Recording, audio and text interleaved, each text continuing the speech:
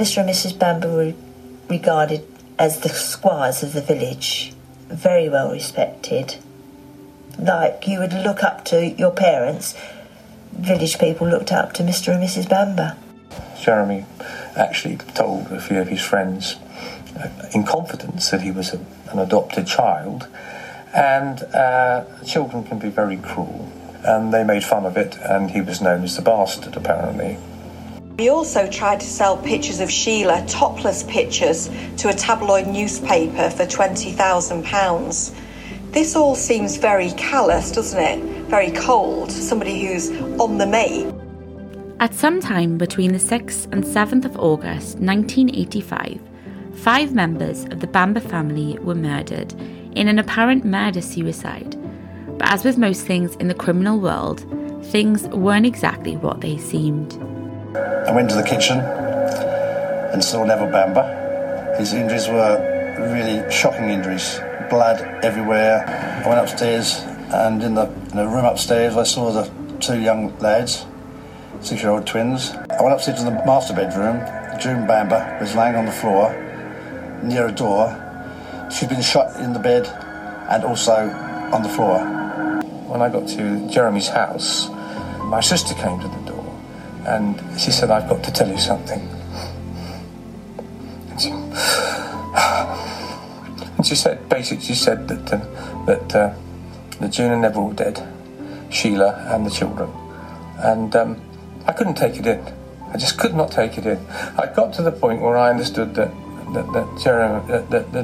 Sheila was dead, but I just couldn't take it in.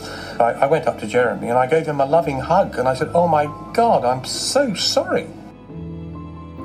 A church-going couple with a traditional approach to life, the Bambers seem to be every inch the idyllic family, but we never really do know what goes on behind closed doors.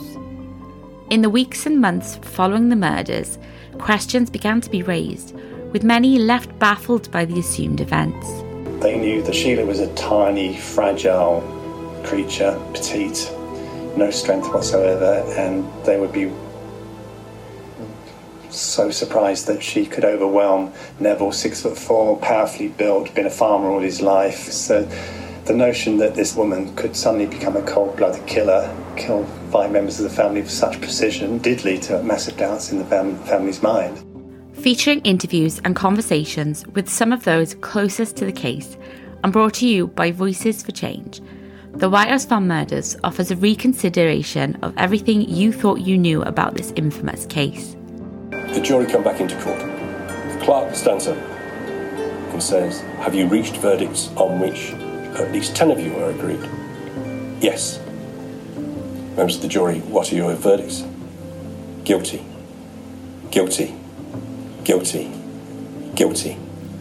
Guilty. In the years since, Jeremy Bamber has continuously protested his innocence, screaming "not guilty, not guilty, not guilty" to anyone who will listen. But which version of the truth is the real version? With an analysis of Jeremy Bamber's conviction, the complex issues with the investigation, and the supposed new evidence the defenders claim cast doubt on Jeremy Bamber's conviction, this podcast seeks to answer the question, is Jeremy Bamber really guilty?